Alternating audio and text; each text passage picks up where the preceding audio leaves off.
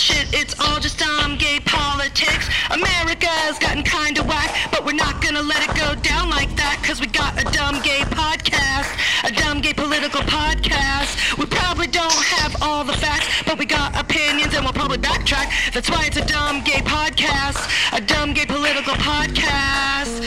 Ooh, it's all shit, it's all shit.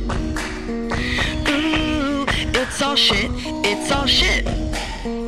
I mean, are we gonna die? I don't know. You're extreme. I am extreme. It's all shit. This shit is bananas. B-A-N-A-N-A-S. This shit is Trumpanas. T-R-U-M-P-A-N-A-N-A-S. What? I don't know. I don't even know. Hey everybody, welcome to Dumb Gay Politics. I'm Julie. And I'm Brandy. And this is the podcast where we talk about the week in politics like we're talking about reality TV.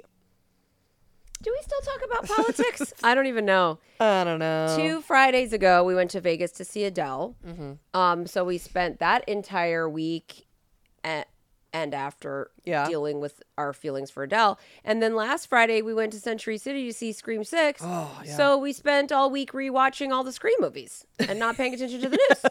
So I don't know. We're getting into these like holes. And the news is weird. It's like Trump and DeSantis. And that bank went under. The bank went under. But Biden's been given a couple speeches here and there. Palestine, railroads, railways. Yeah. Never-ending rain in California. Marjorie Taylor Greene, Lauren Boebert's 17-year-old son impregnated a 15-year-old girl, and now they're having a baby. Everyone seems... She's a 36-year-old grandma. It's a 15-year-old girl who got pregnant, I think, is really the lead of the story there, which no one seems to really care about. You know, just what else? Marge is on the war. We should get a divorce, and she's going after January. So Tucker Carlson, January 6th, didn't really happen. It was a tourist destination. They're genteel. Genteel. They were genteel people. They're meek. At one point he called them meek. Yeah. I just want to say for the record, I'm glad Ashley Babbitt got shot and killed, you stupid fucking bitch. How about that? So there's that. So if anyone is interested in hearing about our Scream journey, we did a Patreon podcast about it. I know that doesn't sound very interesting, but you know, the Patreon podcasts are supposed to be mindless fun. Right. We don't want them to be, you know, being thrilled that a piece of shit conservative Facebook monster died on January 6th. We don't.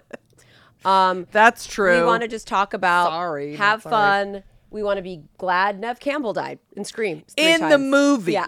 As a character. Right. She didn't even die. That's what happens when you do these sorts of things. You then become desensitized to the fact that a human woman was shot because she was such a stupid fucking bitch. Yeah. Because she had to go and believe some bullshit and some lies and take her hate and her disgustingness and her spews and her toiletry. She knew the risks. She knew the risks. You were on private property, Not ma'am. a victim. Not a victim. No. Not a victim. So going back to your CrossFit gym, wait, you can't.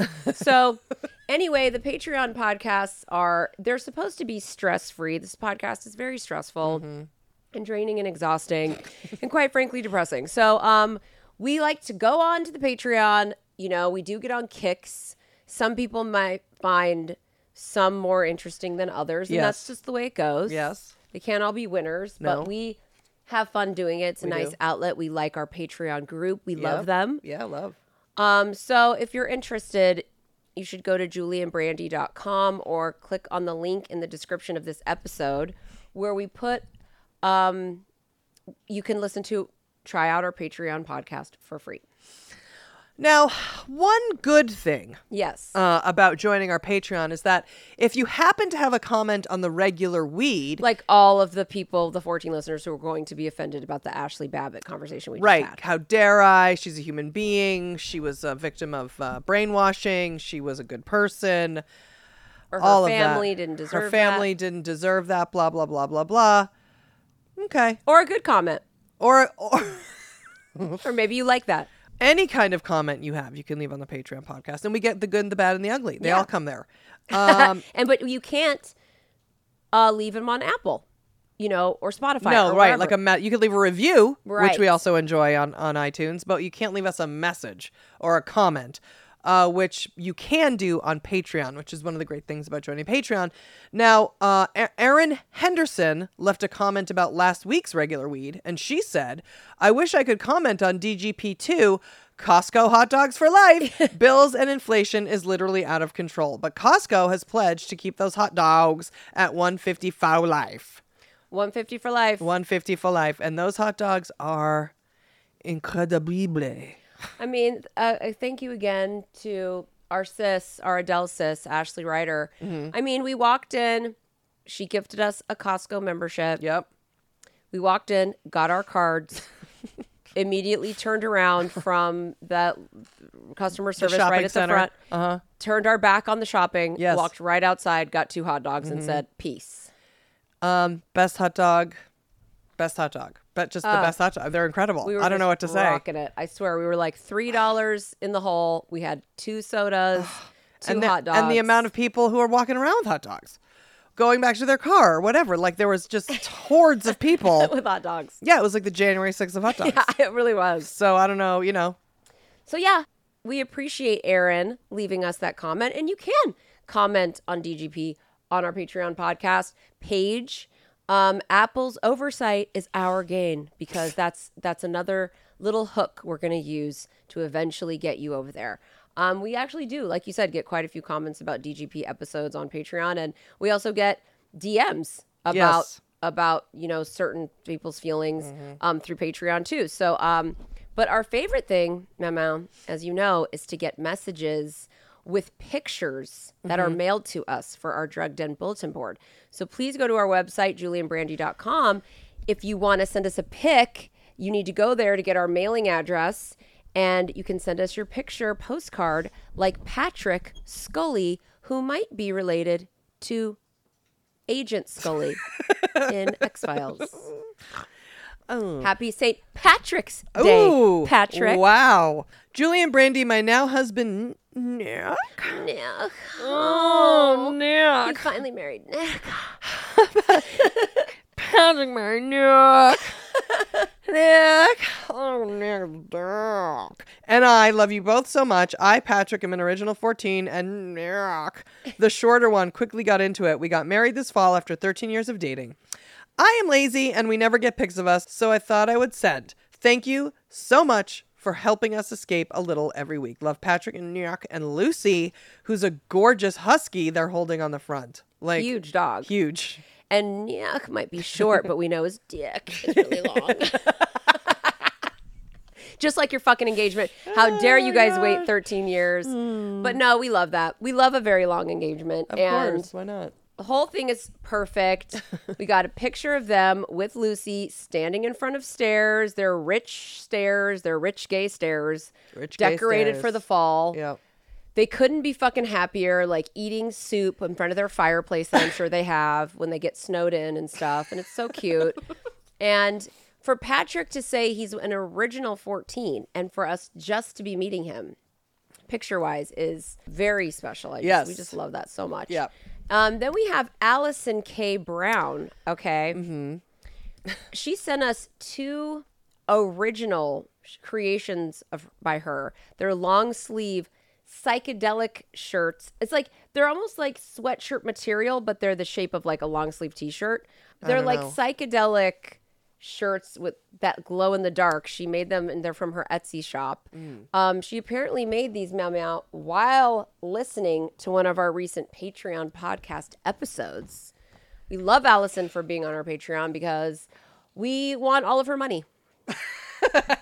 So she says, hey guys, I finally got around to making you 2 goofballs some of my shit. I was making them during good old bargain bin titty tots, slugging vodkas and grapefruits, laughing my ass off, high as hell. Thank you for all the entertainment. I love you guys. Now, Allison, we're not for nothing. We love a Greyhound moment. Yep. And when I read your note, we immediately had to go out and get grapefruit juice so we could start rocking up some Greyhounds. Now, Julie has a wonderful flowering, blooming grapefruit tree. Yes. But it was just Actually, we just need to do that next time because we added fucking sugar to the Simply grapefruit. You're right. You're right. So we can just use the grapefruits from the backyard. You're right. They're so juicy. They're so good. They're so juicy. Now, bargain bin titty tots that inspired her to make these shirts for us. And thank you so much, Allison. We love them. It is basically an hour straight of you making an EP. The beginnings of your EP is about a girl's weekend. Right. So should we play a little taste of the girl's weekend? Like okay. The first of the 4 songs. Okay, I've pressed record. So. Oh. Ooh, yeah. That's putting me back in the mood. What? Been working on it for hours. Not really. Well, did you make this or did it come like this? I made this. Really? Well, what do you mean? I put the sounds together. You pick the sounds and you have to put them together. So did you put that fucking cowbell thing? Oh, this part? Really? Yes. Wow, this is good. Just like a little funky beat. Yeah, you have to go through all these sounds and whatever. I mean, it's only like it's not even anything. And then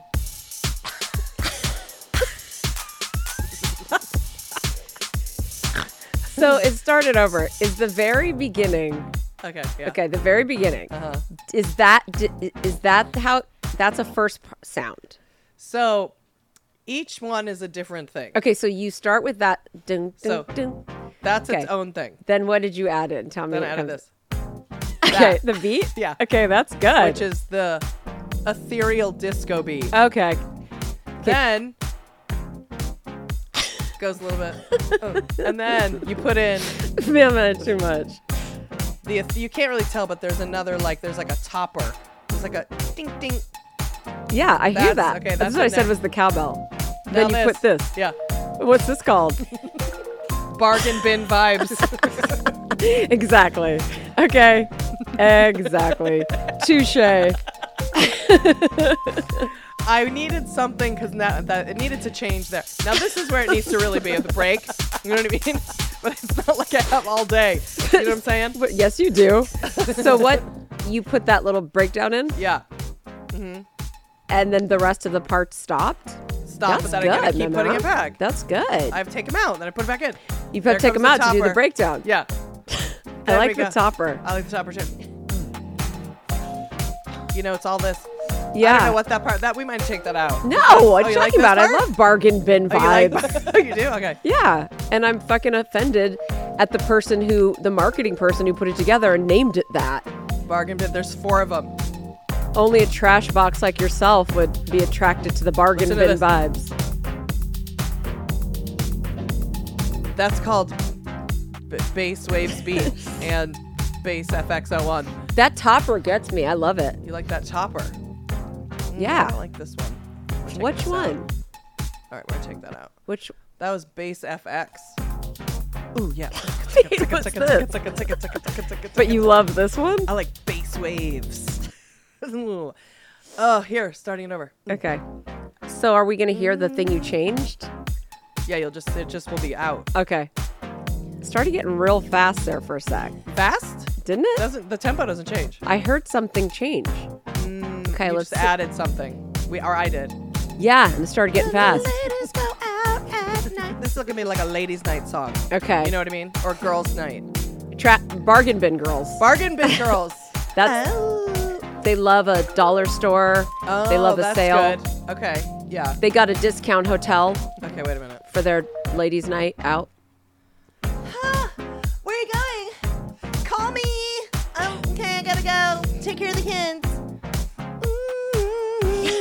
Actually, don't call me. Just text me. Yeah. Have fun with the guys. The ladies getting together tonight. All the ladies' time for ladies' night. Girls can be girls and be free. My husband will stay home with those 3. What are the names? I don't remember. Fuck them. They're strangers to you tonight. We're having fun again. We're having so much fun. forgetting all our kids and just laying in the sun. Ladies' night, it's a girls' trip out, and we will get a jet and we will fly out. Wow. In the sun, we're gonna lay.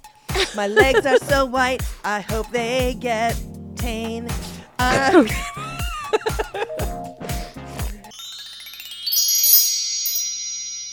Okay, now we get to go to Scheww and learn something.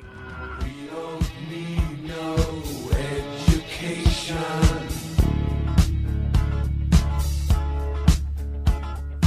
We don't need no thought control. No dark sarcasm in the classroom.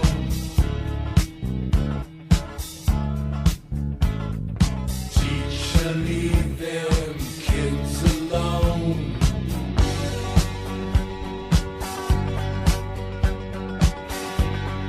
Hey, teacher, leave them kids alone. Now it's time for Brandy and I to ride our tiny bicicletas to Scheww.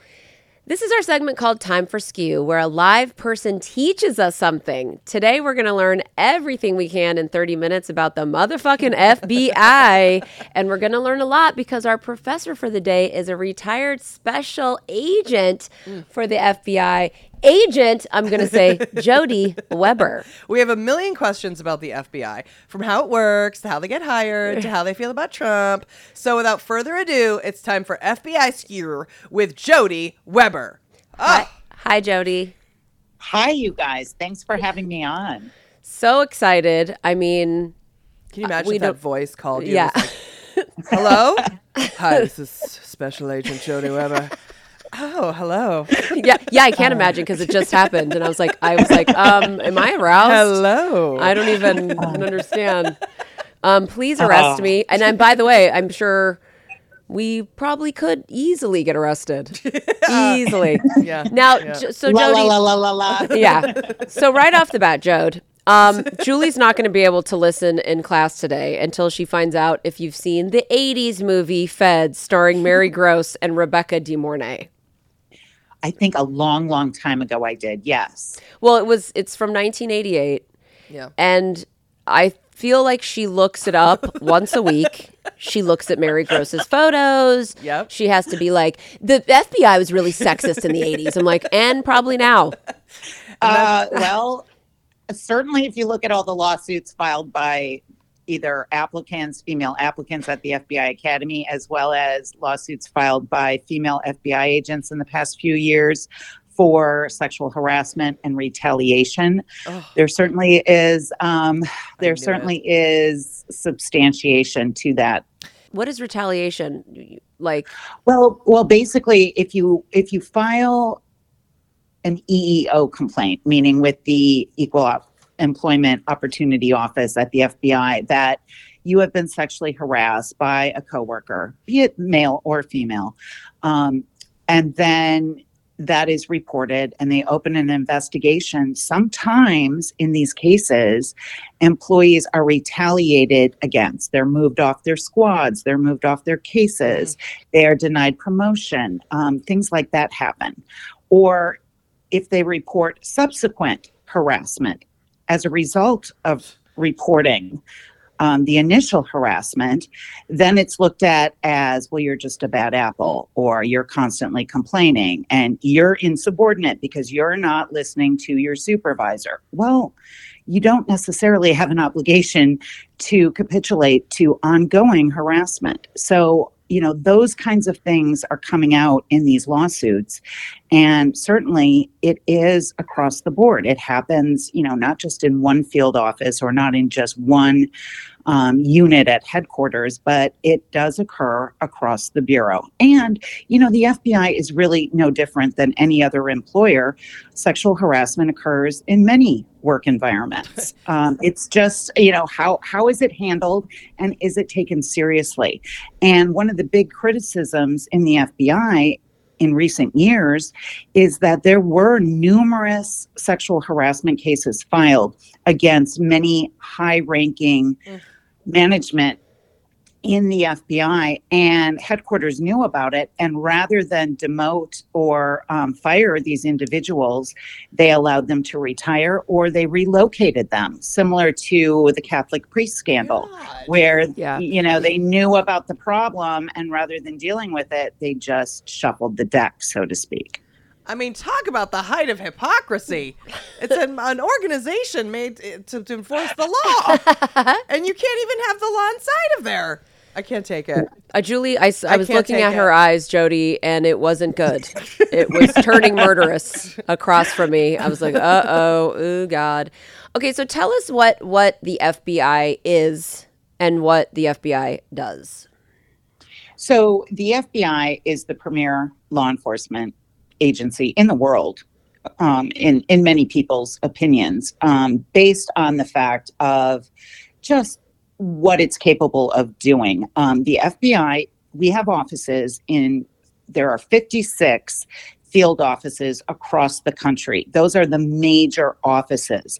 And then those major offices have sub offices known as resident agencies. So for example, my last office of assignment was in Pittsburgh. So the main field office was in Pittsburgh, but then we had sub offices in Erie, Pennsylvania, in all throughout West Virginia, in various other parts of Pennsylvania and West Virginia. And so they all report to the main field office in Pittsburgh. And certainly across the country, that's the way that works in other major cities. Now, the FBI has been talking in the past few years about reorganizing their offices in Tennessee. Right now, they have main field offices in Knoxville and in Memphis. And what they're proposing is making a main field office in Nashville and then turning the Memphis and Knoxville office into resident agencies. So we may go from 56 to 55 main field offices. But in addition to the domestic offices we have, the FBI also has offices internationally, and those are known as legal attaché offices.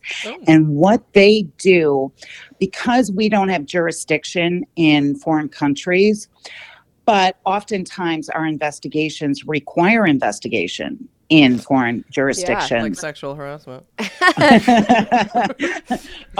Certainly, there are leads that need to be generated. And so what our legal attaché offices do is they liaison with the local law enforcement in these foreign countries in order to get assistance so that we can follow up on our leads. So for example, when I had terrorism cases and I had leads that needed to go to the United Kingdom, I would liaison with the legal attaché in London, and then they would put me in contact with law enforcement at Scotland Yard. Oh my God. The whole thing is so sexy. And all we care about is the fucking FBI pullover that says FBI on the back. Yes. And did you have all the gear, Jodi? I had the raid jackets, those blue raid jackets with the big yellow letters. Yes. Where I'm across the street, I'm the drug bust is going down, honey. The FBI agents are over there. It's just Jason Bourne, and were there words like Interpol being just tossed around? I did liaison with Interpol. Oh, yes. Jodi! I know, I hit the big time. God. And then the cops are we don't want the fucking feds here, man. This is our case. And they never want the FBI to come in, the local police, right? Yeah, did you deal with that? Well, that's the thing. There are many task forces in the FBI that work collaboratively with local departments, specifically in the drug arena, in child exploitation crimes. Certainly, most offices have a joint terrorism task force, which not only contains FBI agents, but also other federal and local agents to help combat terrorism. So, it's very popular in the movies to show that the FBI doesn't get along with their other federal or local partners. But quite frankly, I think that's kind of a bad trope because, some of my best friends are from DHS and from local departments that I've worked with the CIA, with NCIS. So, I think it's TV and movies are not necessarily a very good depiction of what true life in the FBI is. But yet, let me tell you, the whole reason I got into the FBI is I went and saw Silence of the Lambs. Yes, Jodi. And Yes. I'm like, Jodi this saw is the Jodi. coolest thing ever. This is cool. How do you become an FBI agent? You know? So I went out and I called up the local FBI office and I said, can I interview you? Because I think women across the country are going to think, this is fantastic. How do I do this? And how do you get into the FBI? So I interviewed this FBI agent, and he was this old crusty guy who chain smoked. And he's given me the fuzzy eyeball the entire time I'm interviewing him for about an hour. And then when I got done, he said to me, you know what? You interview people really well. And what the FBI has to do on any given day, you have to be able to interview anyone from a young child all the way up to the president of the United States. And so you have to be able to adjust and be able to talk to people and elicit information and deal with people who are criminals and deal with people who are victims. And, you know, if you start running and doing your push-ups, you can do it too. That was basically, you know, his recruitment of me. And so he's like, okay, you go do your little TV journalism thing for 3 years. And then if you're interested, fill out an application. And that it's kind of like the one thing someone says to you in 5 to 10 seconds that totally changes your life. And it just stuck with me. And so I did fill out an application. And the process when I went through in the mid 90s was you fill out an application and then you take an initial test, which is quite a bit of math, believe it or not, a lot of psychology in it. And then just kind of some kind of like word problems where they give you a situation and then they ask you to analyze it and answer certain questions. And then if you pass that initial test, then you go on to phase 2, which includes a much more extensive written examination as well as a panel interview. And then if you pass that, then they start the background investigation. But on is you. there And like that- an LSAT type of prep course for this? That or no, is funny you say that, because that is exactly what I did to prepare for that initial test. Is I bought those workbooks for like studying for math for the SAT, because, you know, I had been out of college for a few years. My algebra wasn't great, you know, or it wasn't up to speed. So I did those workbooks, those SAT workbooks, and that definitely did help me with that initial test. Wow. So you knew that the test was going to have math on it. Yes, they tell you that. Yeah. And you do need, I mean, quite frankly, any crime you investigate in the FBI, or frankly, most law enforcement, any case, you got to be able to follow the money. Oh, That's the bottom line. Wow. There is money, some sort of money or financial transaction in almost every crime. So, because money is a big motivator for criminal activity. So you've got to be That's why we do all of ours. Yeah. Yeah. So you got to be able to follow the money. But certainly once the background investigation began, I mean, they interview pretty much everyone you've ever talked to in your life. You go through an extensive Oh, girl, we drug lost a full testing. job just with a simple background check. Yeah, yeah. They Yes. looked at one tweet and were like, no, no, Well, and that's sir. a good point right there. For current applicants, your social, I mean, when I went through, there wasn't social media. Right. But certainly now they look at that. They look at your social media posts and they will go back years. But when I came in, you know, they were looking for people who were attorneys, who had law enforcement background, who had military background, who were accountants or pilots. Now it's much different. Now they're looking more for people who have extensive experience in I computers. knew it. Yeah, And of course. yeah, because Right. computers are another part of, you know, just about every crime. Yeah. Technology. Certainly people who have foreign language capabilities, and especially Mandarin, Arabic, Russian. Do you think that, I mean, I know the answer to this, but so one, it is pretty crazy that you got in, you know, without like basically a law enforcement background. Are they harder on women in those tests than they are men in terms of getting in? Do you think? Well, you know, the tests themselves, the actual written tests and the initial test coming in, I mean, that's just, you know, basically they put that the test into the scoring machine, similar to like your SAT exam.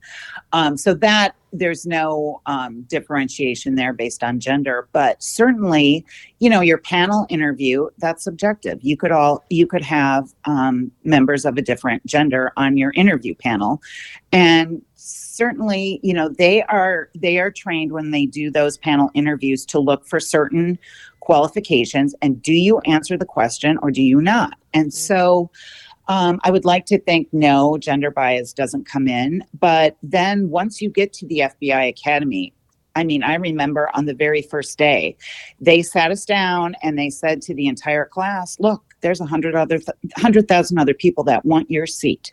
If you're not perfect here and you don't pass everything, you're getting bounced, and we have plenty of other people who want this job. That's in Feds. So that's in the movie Feds.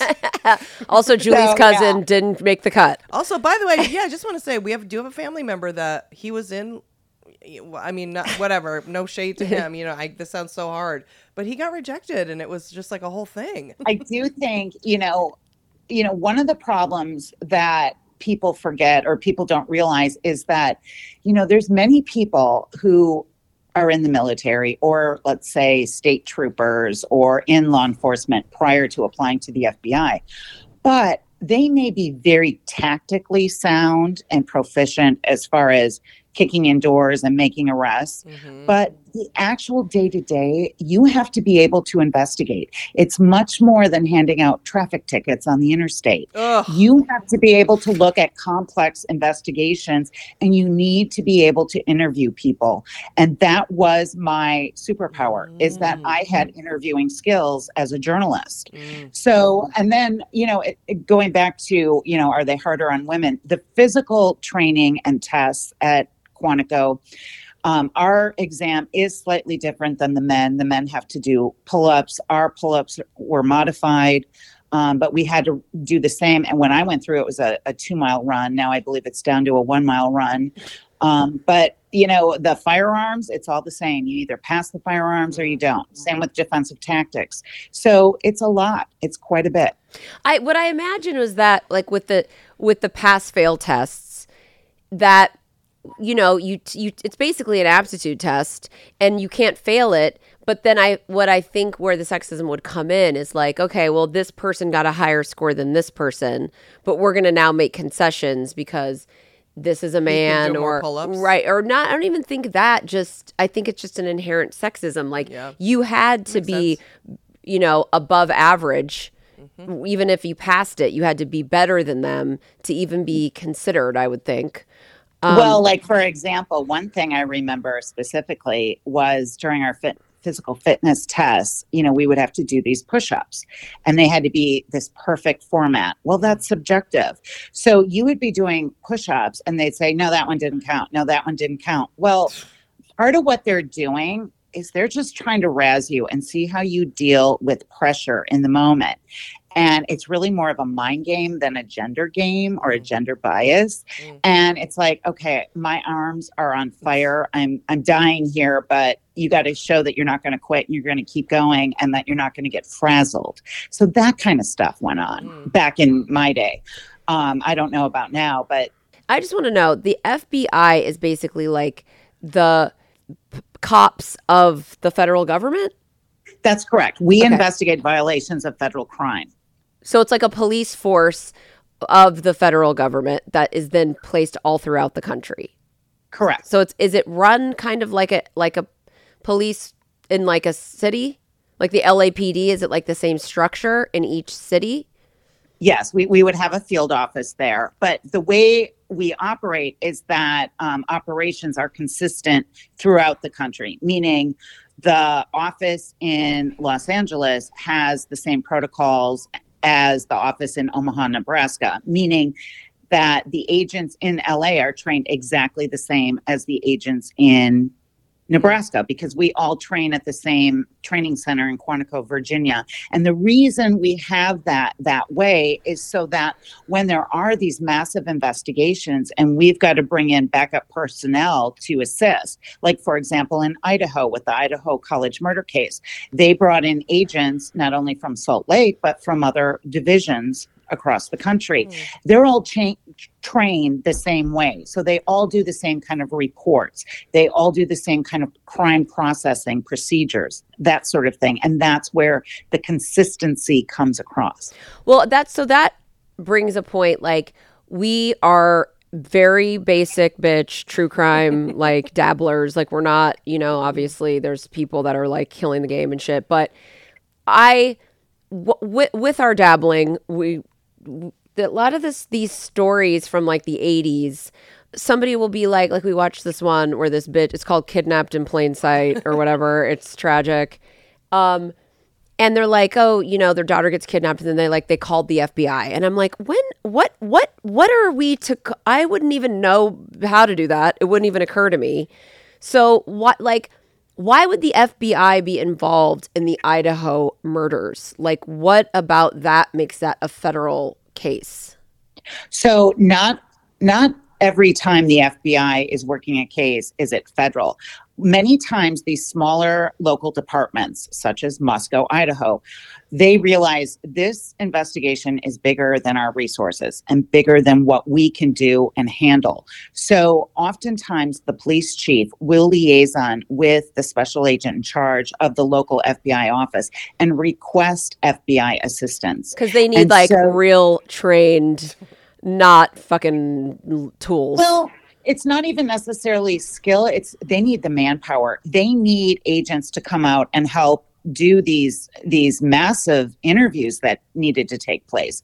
For example, in Idaho, you had to interview all those family members to find out, okay, did any of these victims have threats against them? Did they have stalkers? You need to interview all the friends, all the sorority sisters, all the fraternity brothers. You need to do neighborhood canvassing. A small department like that isn't set up to do that wide scale of an interviewing canvas. Then you need bodies to go collect the videotapes, to do video canvassing.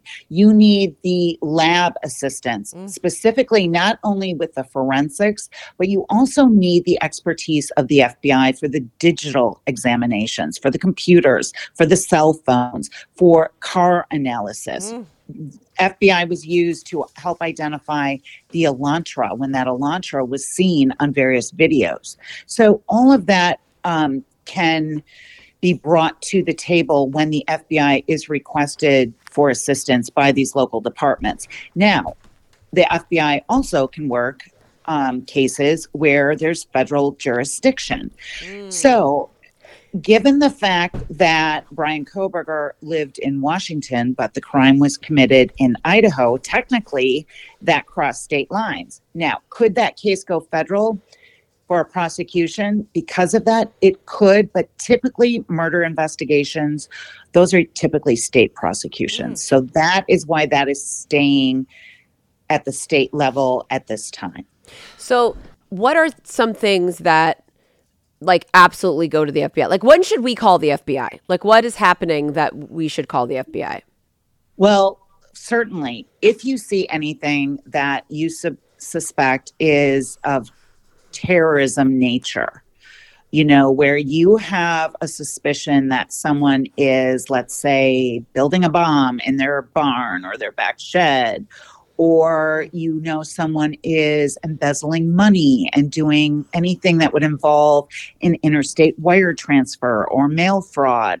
If you suspect someone may be a pedophile and be engaged in child exploitation, any sort of that sort of thing, pornography, those are tips that you can call into the FBI. And certainly you can go online to the FBI tip line and file an email complaint to the tip line online. You don't necessarily even have to call.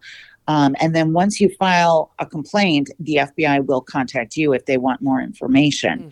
So, but it is, you bring up a good point, because there were many times in my career, especially after 9/11, where, everyone was just so traumatized by just the enormity of that event. People would call in and say, I'm scared. I've never talked to the FBI. This may be nothing. This may be nothing. And I would always tell people, look, this is what your taxpayer dollars go toward. You are doing the absolute right thing by calling in. tips from the public, it doesn't matter if you're the FBI or a state law enforcement agency or a local department, tips from the public are the bread and butter of law enforcement. It helps solve crime. So you're doing your civic duty. You're not wasting anyone's time. That's what we get paid for, to check things out. So I would encourage your listeners, if they have any information they believe may be a violation of federal law, contact the FBI. Okay, speaking of like crimes, your involvement when you were investigating crimes, because you were doing terrorism, you've done like the whole like spectrum of what could be financial crimes all the way to, I guess, like super violent, scary shit. And so I guess my question is, one, have you ever been or investigated people where you were really freaked out, where you were sitting there going like, wow, like that Silence of the Lambs moment where you're like, I'm in the fucking house and where this is about to go down? And my other question is, have you ever been in a situation where you feel like the law might be just like, when it just is like, well, this person, I feel bad. Like, you know what I mean? Like when it comes to financial crimes and stuff, or even drugs, we're like, ugh, this person's Julie wants to know that you feel bad for Jen Shaw. Not just, but just where there's a difference between, where there's where you're a law enforcement officer, but there's also sort of like, man, this sucks, man. Like this person is just a person in pain, or they didn't kill anyone. You know what I mean? Or drug. I mean, so what? They took some drug. Like, I don't know. You know what I mean? Well, yes, and I can answer both your questions. So to the first part, I remember I did have one terrorism case where my partner and we knew there was an individual who was from the United Kingdom. He was Nigerian born, but lived in the United Kingdom. And he came to the United States in 2005 to get his pilot's license. Okay. And we had information from the flight school that this individual didn't care to learn how to land planes. And so he just wanted to learn how to fly. And that was concerning. So we got tipped off. Well, the secretary at the flight school heard this flight instructor call in this tip. Well, she tipped off this guy that, hey, you're being reported to the FBI. Well, he took off and went on the lam. Well, we were able, while we were investigating, we found that what he did when he got to the United States, he went to a Pearl Optical, and he found this lady in Pearl Optical who was kind of just a lonely heart woman, and, kind of took advantage of her, kind of like, oh, you're so pretty. Those glasses look so pretty on you. Well, within 2 hours of talking to this lady, this individual was taken back to her apartment and was living with her, off the radar, didn't have a lease, was just kind of, squatting at her residence. Well, in the subsequent days after starting to reside with her, he took her to different gun shows and acquired different guns. And he would sketch in these sketchbooks, like being in the cockpit and holding a bomb or a gun to the pilot's head. And so when he took off, when he found out that we were interested in interviewing him, we tracked down this lady that he had been living with, and we interviewed her. And it was so pathetic because she was just so desperate for just male affection. And she's like, Jodi, you don't understand. We would laugh, and I had someone to go to dinner with. And I'm like, all right, that's nice, Paula, but where are these guns? Hold on. By the way, these guns? I'm writing down, that's nice, Paula, but where are these guns? Well, let me tell you what this lady did. Now, she was a college-educated woman, had a very nice, apartment condo type place, had no criminal history. Well, he called her after he fled and told her, I need you to take those guns and I need you to dump them in the Chattahoochee River. And so I'm like, Paula, you're telling me you went down to the Chattahoochee River at midnight and dumped these guns in the river? Yes, I did. Wow. And so that's where FBI Jodi came out. And I said, well, let me tell you something. If those guns are loaded and some 9-year-old boy or girl picks that up while fishing and has an accident, you're on the hook for that. I said, if I send a dive team into that river and they get tangled on a shopping cart at the bottom of that river, you're on the hook for that. So I need to know, are those guns really in the river or not? And she said, yes, they are. So we sent in a dive team. Sure enough, 2 guns found on that down at the bottom of the Chattahoochee River. Well, long story short, we didn't know where this guy had fled to, but I was highly concerned because he had now had sufficient flight instruction. Wow. And if he got a hold of a plane, he could have flown it into anything. So I was a nervous wreck because I didn't know where this guy was, and we could not tell how he left the country, and we didn't know where he was. Well, ultimately, I figured out what he did. When he came into the United States, he had a couple suitcases with him. And when we searched Paula's apartment, we found these suitcases. And on the luggage tags was the name B. Felton. And so I'm like, it didn't click with me at first. But then I'm like, Paula, who's B. Felton? She's like, I don't know what you're talking about. Well, when I went to, at the time, it was Immigration Customs Enforcement. I went to Immigration Customs Enforcement and I'm like, run the name B. Felton through your database and let me know if anybody flew out of the country under that identity on this date. And sure enough, we found he had stolen the passport of a guy named B. Felton. And that's how he got out of the United States and returned to London. And so that's how we were able to track him down. But that case, I mean, I didn't sleep for days because I didn't know where he was. And I was very, very concerned he would get access to a plane and commit an act of terrorism. I can't even take it. That's crazy. And then that just even sparked the thought, the feeling in me of like living with this shit. Like, it's not just, you don't just interview people and go home. Are you subjected to like gross pictures? And have you had to deal with like like dead bodies and shit, and child stuff? And... Well, yes. Certainly. Well, and I was on the evidence response team with the FBI for a number of years. So yes. Jodi. You know, and we've gone to quite a few mass shootings. And then certainly I was at the Pentagon for 16 days. So there's nothing more gruesome than that after 9/11. So, and yes, I never personally worked on a child exploitation squad, but I did assist on searches and arrests when that squad had searches or arrests of particular subjects. And so, you know, I would have to go into these homes where these pedophiles lived and, you know, seize their pictures and that's disturbing. Yeah, my final of my inquiry as to, I mean, I could talk about it all day.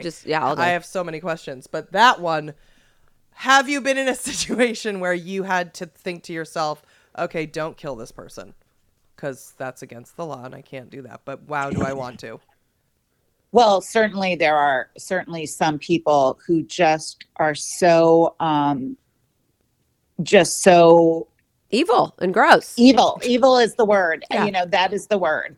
And certainly, you know, when you're talking about dismemberment, when you're talking about crimes against children, we had a case just prior to my retirement where a child was kidnapped and ultimately was left out in like a wooded area in her child seat. And it was like a 2-year-old. No. And so we were searching for that 2-year-old. And it's like, you know, one, we want to find that child alive, but just the fact, like the urgency, like we've got to find her. What if she's strapped in that car seat and she's still alive and there's all these animals out there and wildlife and unfortunately she was found deceased, but that was a horrible, horrible case, that case. Yeah. Like how do you all, even as partners or whatever, not want, like secretly go in a room with the guy, and I'm assuming it's a guy that took the baby and kill him. Actually, that one was a woman. That one was a woman. Oh, I stand corrected. The 1 in a million. Wow. Yeah. That is disgusting. That's even worse. What did she want with the baby, or did she just want the car? It was revenge against a man who had left her. Well, ultimately, she killed her own baby?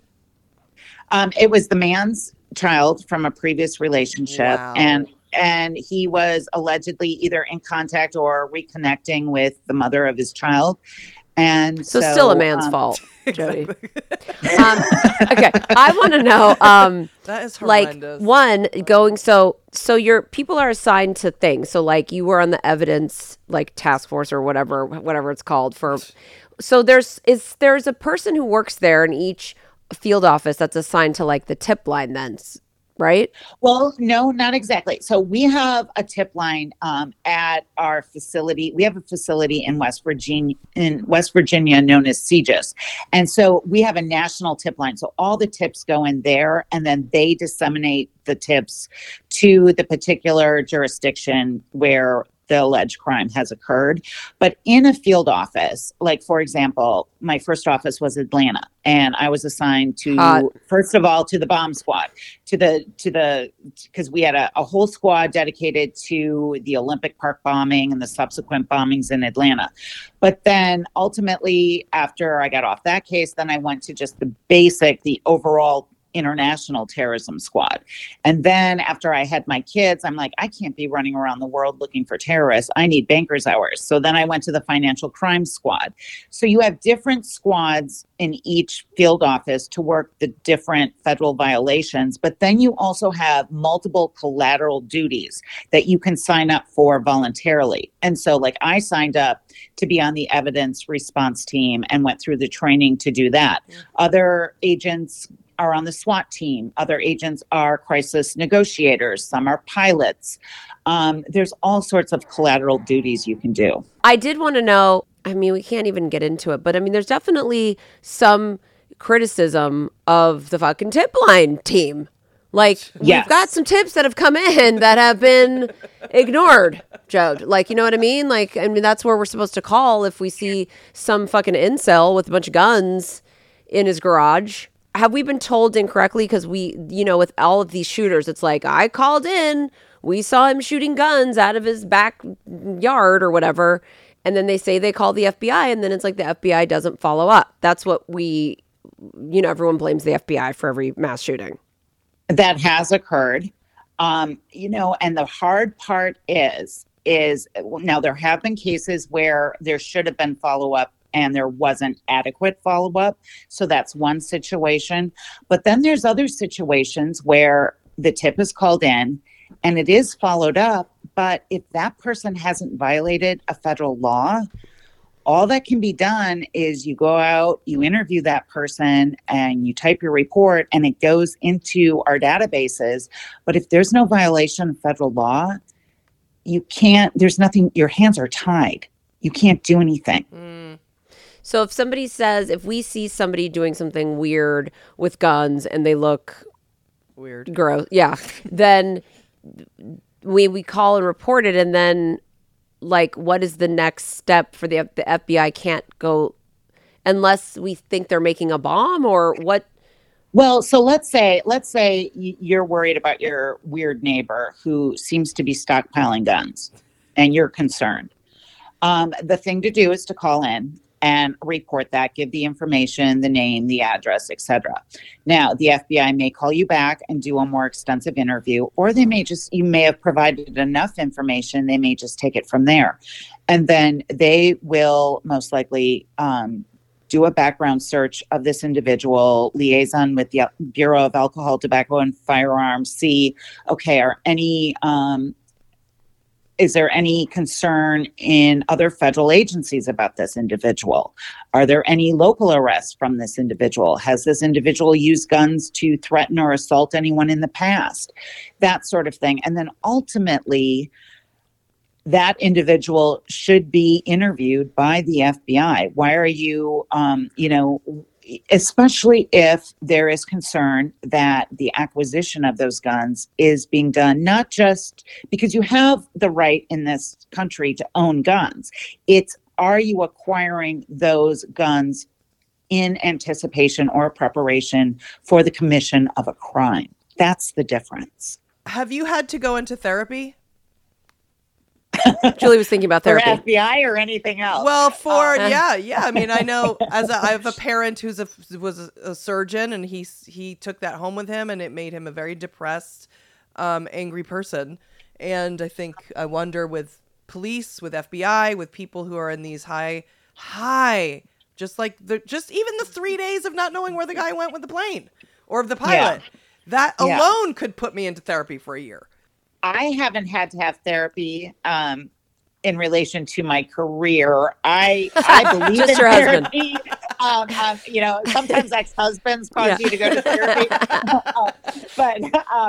But certainly on a serious note, there is no shame in the game to get therapy if you're in law enforcement and have seen, especially these people who work the crimes against children and see the child exploitation. That is very, very traumatic. Yeah. Certainly, people who have worked some of these more graphic shootings after 9/11. I know as a 9/11 responder, there are quite a few 9/11 responders, especially from the New York crime scene, who have needed or wanted some therapy because, there is survivor's guilt.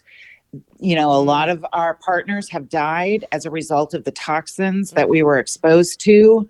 So there's no shame in the game to get therapy at any level of law enforcement. And certainly, I almost think there needs to be almost a more proactive monitoring to ensure that, because there's a lot of macho-ness in law enforcement, like, oh, I'm fine, I'm fine, I'm fine.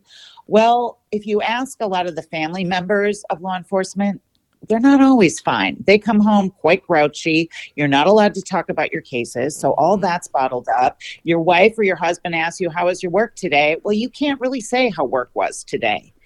And then there's also the impact on family members because you work around the clock, you work odd hours, you miss the baseball games and the soccer matches and the school musicals. You can't always be there, and that can cause a lot of strife within law enforcement families. So, therapy can help with that as well. Okay, well, we're gonna have you back on next month to deep dive some current events like the Chinese spy balloon and shit. But before we let you go, and Matt Gaetz, and the FBI, and weaponizing Let me the write FBI, that down. write it down. Yeah. And January 6th, and and the classified document. There's so much classified documents, and all of the fucking true crime things. So much, and we can find out about your kids and stuff. Yeah. Your family. Okay. Tell us what the most interesting thing you worked on as an FBI agent. Do you have like a favorite case? I've got a few. Certainly, being on the Atlanta bombing cases, that was, right out of Quantico. I got assigned to that case. And that was fascinating because, it was a huge manhunt. It was really a whodunit. But when I got there, Richard Jewell had are you in the movie? Had already been returned. Love that fucking movie, and I can't even stand Clint Eastwood, and it was like his best movie. Is there a character based on you in the movie? No, I got there after Richard Jewell had already been cleared. Okay. So, but it is interesting because that was my first question. It's like, okay, what's going on with Richard Jewell here? And then when I got there in November of 1997 and was assigned to that case, they didn't have a suspect. And then there was a subsequent bombing in January of 1998, and that's where Eric Rudolph became our suspect. And so it was fascinating that I was only there for a couple months and then got to hit the ground running on a really active, case to try to find this serial bomber. Yeah. So that was interesting. Certainly 9/11, working at the Pentagon, that to me was, I felt like I was really doing something to help my country in those subsequent weeks after 9/11. And then I also had a very, very high profile case in Pittsburgh against a local prominent doctor who was not only had his own practice, but he was also a doctor for the Pittsburgh Steelers, as well as the FBI doctor who did our bureau physicals. And he was engaged in so much opiate diversion, durable medical fraud. He had steroid clinics and was dealing HGH and steroids and had kickback conspiracies with these independent pharmacies. So I had a 4-month trial against him. And that case was fascinating. And what's interesting about him was he was kind of like this demigod here in Pittsburgh because of his association with the Steelers. And he was also an Olympic medalist. He medaled in the 1972 Olympics in diving. So it was really a fascinating case. And you talk about a Dr. Jekyll and Mr. Hyde, that case, they should make a movie out of that case, in my opinion, because it was very, very fascinating. What's the doctor's name? Dr. Richard Ridze, Rdze. You have like a lot of like kind of like loose connections to the Olympics. Like, isn't that strangely. amazing? Yeah. Yes. Yeah. It's just, you know, every case was different too. There were some parallels from case to case, but every case I worked, there was something unique about it that really, it's like, wow, didn't see this one coming. Hey, you know what it reminds me of? That's nice, Paula, but where are the guns? Exactly. All I can think about is what a dumb bitch Paula is, and I feel bad for her, but God. Like, I'm sorry, but you're going dumping guns in the fucking thing? Like, come on, Paula. Come on, Paula. Hey, guys, Paula. I mean, just come on, Paula. She's great, Paula, but not really. She's not great. She's not great, Paula. She's not. Jodi, thank you so much for taking the time to come on our stupid podcast. I mean, Paula's probably a listener because that's how dumb this podcast is, okay? Sorry. I'm honored to be on, you guys. This has been so much fun. And I look forward to talking to you again. Yeah, I mean, you're coming on in a month. We're doing a 2-part thing with you because we could do all day. We're going to do everything we've ever wondered about, every single true crime. So tell our 14 listeners where they can find you. We're all addicted to you now. Mm-hmm. Well, thank you. I have my own podcast on Patreon. It's called Caught in My Web. And I cover true crime cases, not only that are in the news currently, but also cold cases. So you can find me on Patreon. And then I'm on Twitter at Jodi Weber and Instagram at Weber Jodine.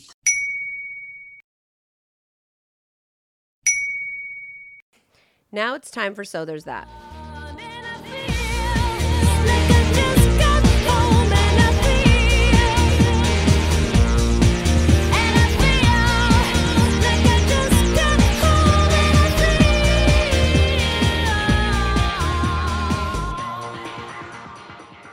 All right, so this is the part of the show where Julie has to find a So There's That moment that's happening because of or in spite of the diarrhea toilet Republicans and the ignorant Facebook Fox News army that follows them.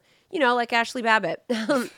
She hates doing it because it's damn near impossible to find an uplifting story to end the show on a positive note when half of the country are mind-controlled members of a morally bankrupt right-wing cult and the rest of us are whiny, entitled virtue signalers who are too busy keyboard fighting with our own side to win the war. The whole thing is draining and exhausting and quite frankly depressing. Politics is the absolute most polarizing topic of conversation, and for some reason we thought it was a great idea to have a political fucking podcast of all things. And then trying to find a hopeful story within all of that is just fucking annoying. It really is. I mean, you want to talk about bargain bin. This should be called So There's Bargain Bin Titty Tots. This story today is scraping the bottom of the bargain bin. There's just nothing. Ugh, whatever. But as I was writing a dissertation on the benefits of cellular dairy and meat, meaning meat and dairy that's going to be grown in a lab, that could, if we allow it, save the torture and murder of millions and millions of animals. And maybe there'll come a day when we don't have to like read stories where this is the problem when you look for So There's That. You then are like, okay, fucking Biden, fucking this, fucking cellular dairy. Then you read a story where thousands of ducks are buried alive because they have bird flu.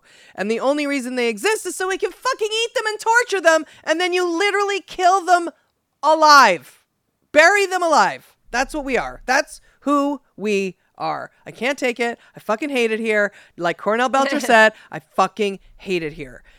Anywho, I blame men. But with blame and anger must come the equality of credit and understanding and gratuity to both men and women who have done things that really try and help the environment. Gratuity. And one of my 20%. favorite I always do 20 or more. Yeah, well, that's exactly right. So that fits. That word is correct. The men and women who have done things that really try and help the environment. And one of my favorite things, history. Now, I love historical places, things, stories, myths, all of that bullshit. It's also the art, the architecture, stories, mysteries, murders, just all of it. I fucking love it. And even if you don't like historical stuff, there are a few things in history that just because of how famous the stories have become, you've heard about it once in school, or your dad was watching Nova on PBS and you were forced to watch something on ancient Greece or Rome, the Colosseum, the Taj Mahal. There's just things and names and places you've heard of.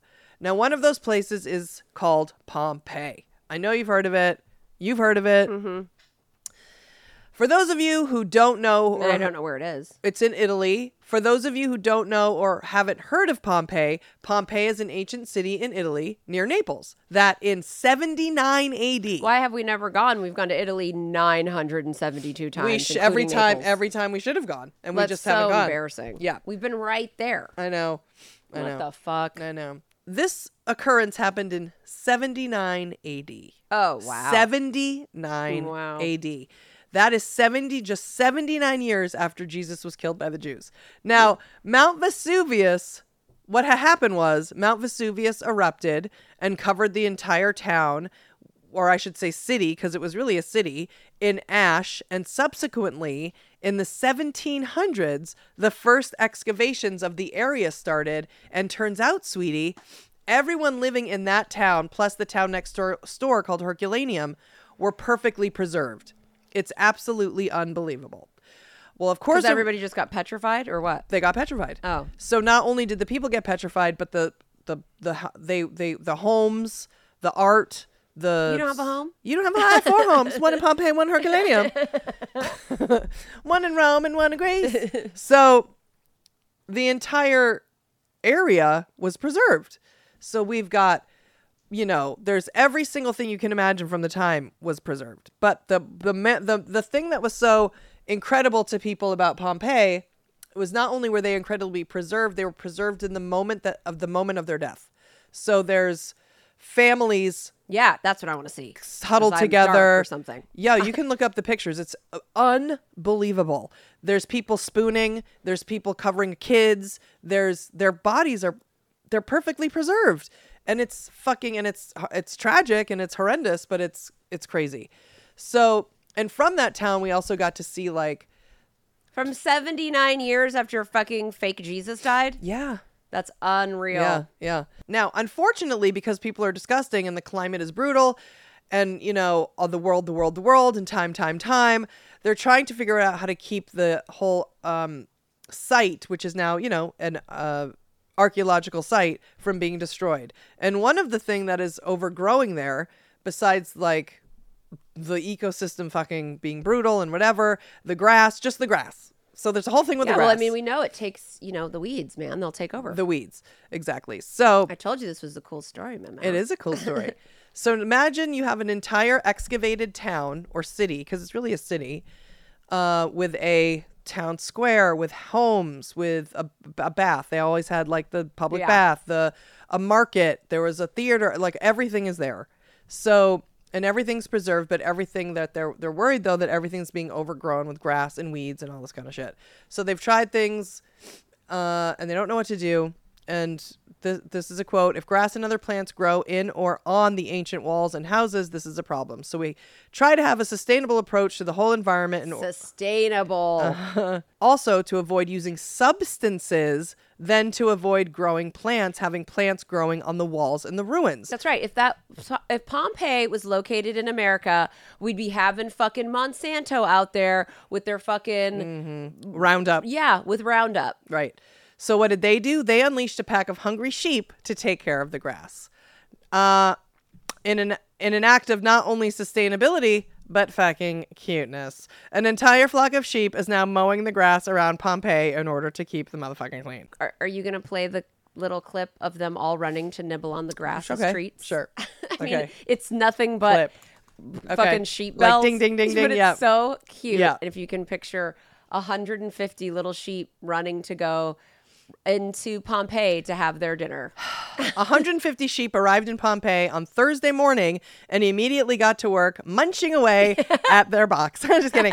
In an unexcavated section of Regio 5, a vast area to the north of the archaeological park, blah, blah, blah. A part of a 9-month experiment, the flock will also be deployed to trim other grassed areas. To eat other boxes. to eat other boxes, as well as maintain ancient and new vineyards as park authorities seek to boost the production of Pompeii wine. Quote, they entered the site with great enthusiasm and got to work straight away. How fucking cute is that? So cute. And they were deployed. They were box-eating deployed. sheep. The box-eating sheep. An army of them. What a dream. Maintenance is a huge cost, so instead of paying someone to cut the grass, we have sheep eating it. Just every word that I'm saying. Fertilizing it and creating a pastoral landscape that is much more resistant to dry seasons and heavy rainfall. The lawn mowing method has caught on in other places around the world as an ecological way to reduce energy use and costs. We love this. It's the circle of life and everyone involved is happy. The Pompeii Park gets cleaned, they get their boxes munched, and the sheep get to munch their grass and be happy. And no one needs to get murdered and tortured, at least until later, when I think we know that they will get murdered and tortured. But for now, they're eating and happy and helping. And if this type of thing can catch on, perhaps we could see flocks of sheep mowing lawns instead of migrant workers who don't get paid enough, putting gas and toxins in the air with lawnmowers and grass blowers and shit, and Monsanto and Roundup. The Pompeii sheep can teach us a lesson in real sustainability. The sheep are helping save money, preserve the landscape, and it's helping with the human karma as well. Go watch the videos and look at the pics and give yourself a pickup today. It's totally worth it. And you know what? Let's go to Pompeii. Munch, munch.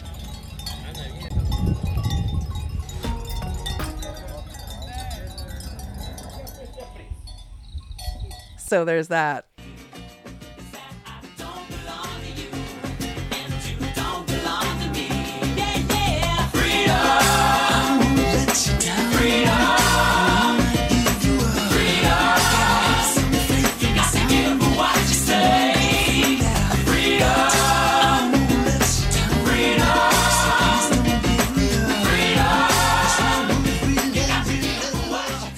So that's it for this episode of Dumb Gay Politics. Thank you guys for listening to our stupid ass podcast. We love and appreciate all 14 of you so much. If you're new here and you like us, but you'd rather not hear about politics, please consider checking out our Patreon podcast. Our Patreon podcasts are completely different than this one. We do 2 a week, every week. There's no ads. There's no structure. There's no politics. There's no rules. It's just supposed to be stress-free, mindless fun, and funny. If we can make it funny, we try. We try. You can subscribe for only $1. You get 1 podcast a week for $1 and 2 podcasts a week for $2. And when you sign up, you will immediately get access to hundreds of hours of timeless back podcasts. There's a list pinned to the top of the feed of all of our most popular episodes, so you'll know right where to go. There's a link to a free episode in the description below this podcast, or you can go to our website, julieandbrandy.com, and there's a button on every page that says click to listen to our free Patreon episode. You can listen to the whole hour right there from your phone or computer. You don't have to download anything or sign up for anything. It's super easy, and as always, it's been real and it's been fun. But mostly it's been gay and it's been dumb. And Jodi Weber. FBI. Super agent. How'd you do, I see you've met my faithful handyman. He's just a little brought down because when you knocked, he thought you were the candy man. Don't get strung up by the way I look. Don't judge a book by its cover. I'm not much of a man by the light of day, but by night I'm one hell of a lover. I'm just a sweet transvestite from transsexual Transylvania. Let me show you around and maybe play you a sign. You look like you're both pretty groovy. Or if you want something visual that's not too abysmal, we could take in an old Steve Reeves movie. I'm glad we caught you at home. Could we use your phone? We're both in a bit of a hurry. Right. We'll just say where we are, then go back to the car. We don't want to be any worry. Well, you got caught with a flat world. How about that? Well, babies, don't you panic. By the light of the night, it'll all seem alright. I'll get you a satanic mechanic. I'm just a sweet transvestite from transsexual Transylvania. Why don't you stay for the night? Or maybe a bite. I could show you my favorite obsession. I've been making a man with blonde hair and a tan, and he's good for relieving my tension. I'm just a sweet transvestite from transsexual Transylvania. Hey, I'm just a sweet transvestite from transsexual Transylvania.